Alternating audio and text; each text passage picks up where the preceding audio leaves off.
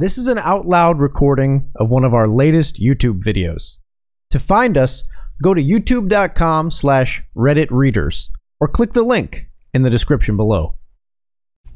Hey everyone, and welcome back to r/I do work here lady, the subreddit where people tell stories of mistaken identity. Today's post: a woman can't do the job? Wanna bet? I was the head of the maintenance department for a hotel complex.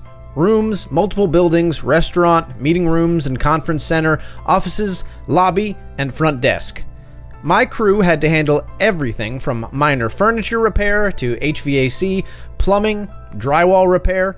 If it broke, we fixed or repaired it. The busier the complex got, the more work there was for us. A guy stopped coming in, so I finally called his home and was informed by his wife that he was in jail. He'd gone into the city on Friday night, gotten drunk and into a fight, and she had had enough and left his butt sitting in jail. I felt bad for the guy, but I have to get the work done, and I got the impression from his wife that this was not the first time he'd done this. I go to the office and ask for the applications for maintenance and was handed a stack of applications. The ones that looked like the person built skyscrapers single-handed I knew were a waste of my time. I selected 4 that looked promising. The first one I called was no longer interested. They'd gotten a full-time position. The second, third, and fourth were set up with interviews. The first applicant that came in was a 20-year-old kid who showed up in a torn t-shirt, oversized, ripped jeans, reeking of weed with his girlfriend in tow. I mean, who brings their girlfriend into the interview? The next applicant was a young African-American woman who had graduated from a trade school with impressive education and practical skills who wanted a chance to gain experience. The last applicant never showed. I hired the young woman without hesitation. She showed up on time, dressed to work, with her tool pouch, and I handed out assignments and went over procedures with her, and we did her paperwork. I walked around with her for her first repairs. Our hotel would give us a list of rooms that had checked out and guests or housekeeping had listed an issue. It might be a light out, a faucet dripping, or noisy AC. The conference center had to replace bulbs in the overhead projector often because users would leave it on when they went to lunch and the bulbs would overheat. Before entering a room that was supposed to be checked out, we had a policy that we would knock on the door. If no answer, we unlock the door, open it a crack, and announce "maintenance" in case the guest had run back into the bathroom or fallen asleep. Then we open the door fully and switch on all lights and get started on our work orders. The young lady was good. She learned the procedure after being showed once, got in, got to work, knew exactly what tool to use for each repair, and knocked them out and cleaned up after herself. I let her know that housekeeping appreciates that if it's a big mess, we call them and let them know, since the management doesn't want us for an hour doing housekeeping work. So a paper towel or a rag under a dripping pipe, tighten the leak, and then make sure it isn't leaking, and taking the paper towel gets you points with housekeeping. The girl got along with housekeeping employees and didn't have to be constantly supervised and knew what she was doing. I was happy. The next day was not the same.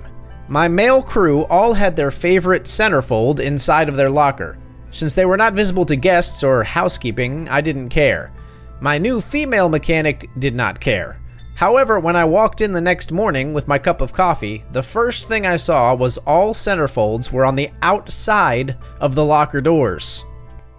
The next day was not the same. My male crew kept all their favorite centerfolds inside of their lockers. Since they weren't visible to guests or housekeeping, I didn't care. My new female mechanic didn't care. However, when I walked in the next morning with my cup of coffee, the first thing I saw was all centerfolds were on the outside of the locker doors. My female mechanic arrived next, and I assured her I'd deal with this crap as soon as the idiots got in. I was not happy, and that meant they were not going to be happy either. But she asked me if I'd let it slide and let her, quote, handle it. I asked what she had in mind, and I loved her plan.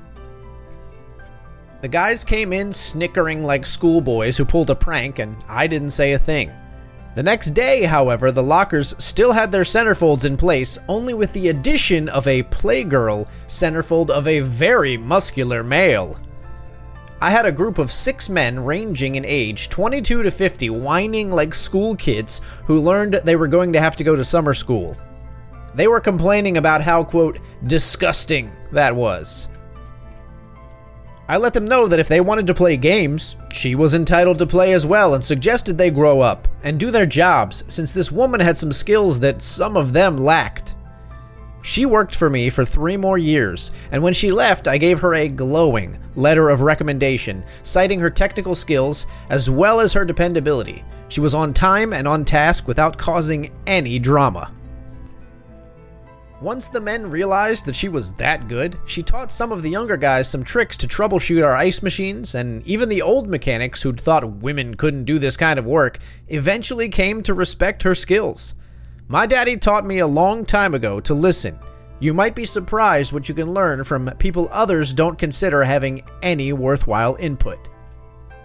So that's it for the post, guys, and we hope you enjoyed it. Such a simple way to get retribution and revenge, exposing the obvious double standard here. Sometimes these simple tactics can be so effective.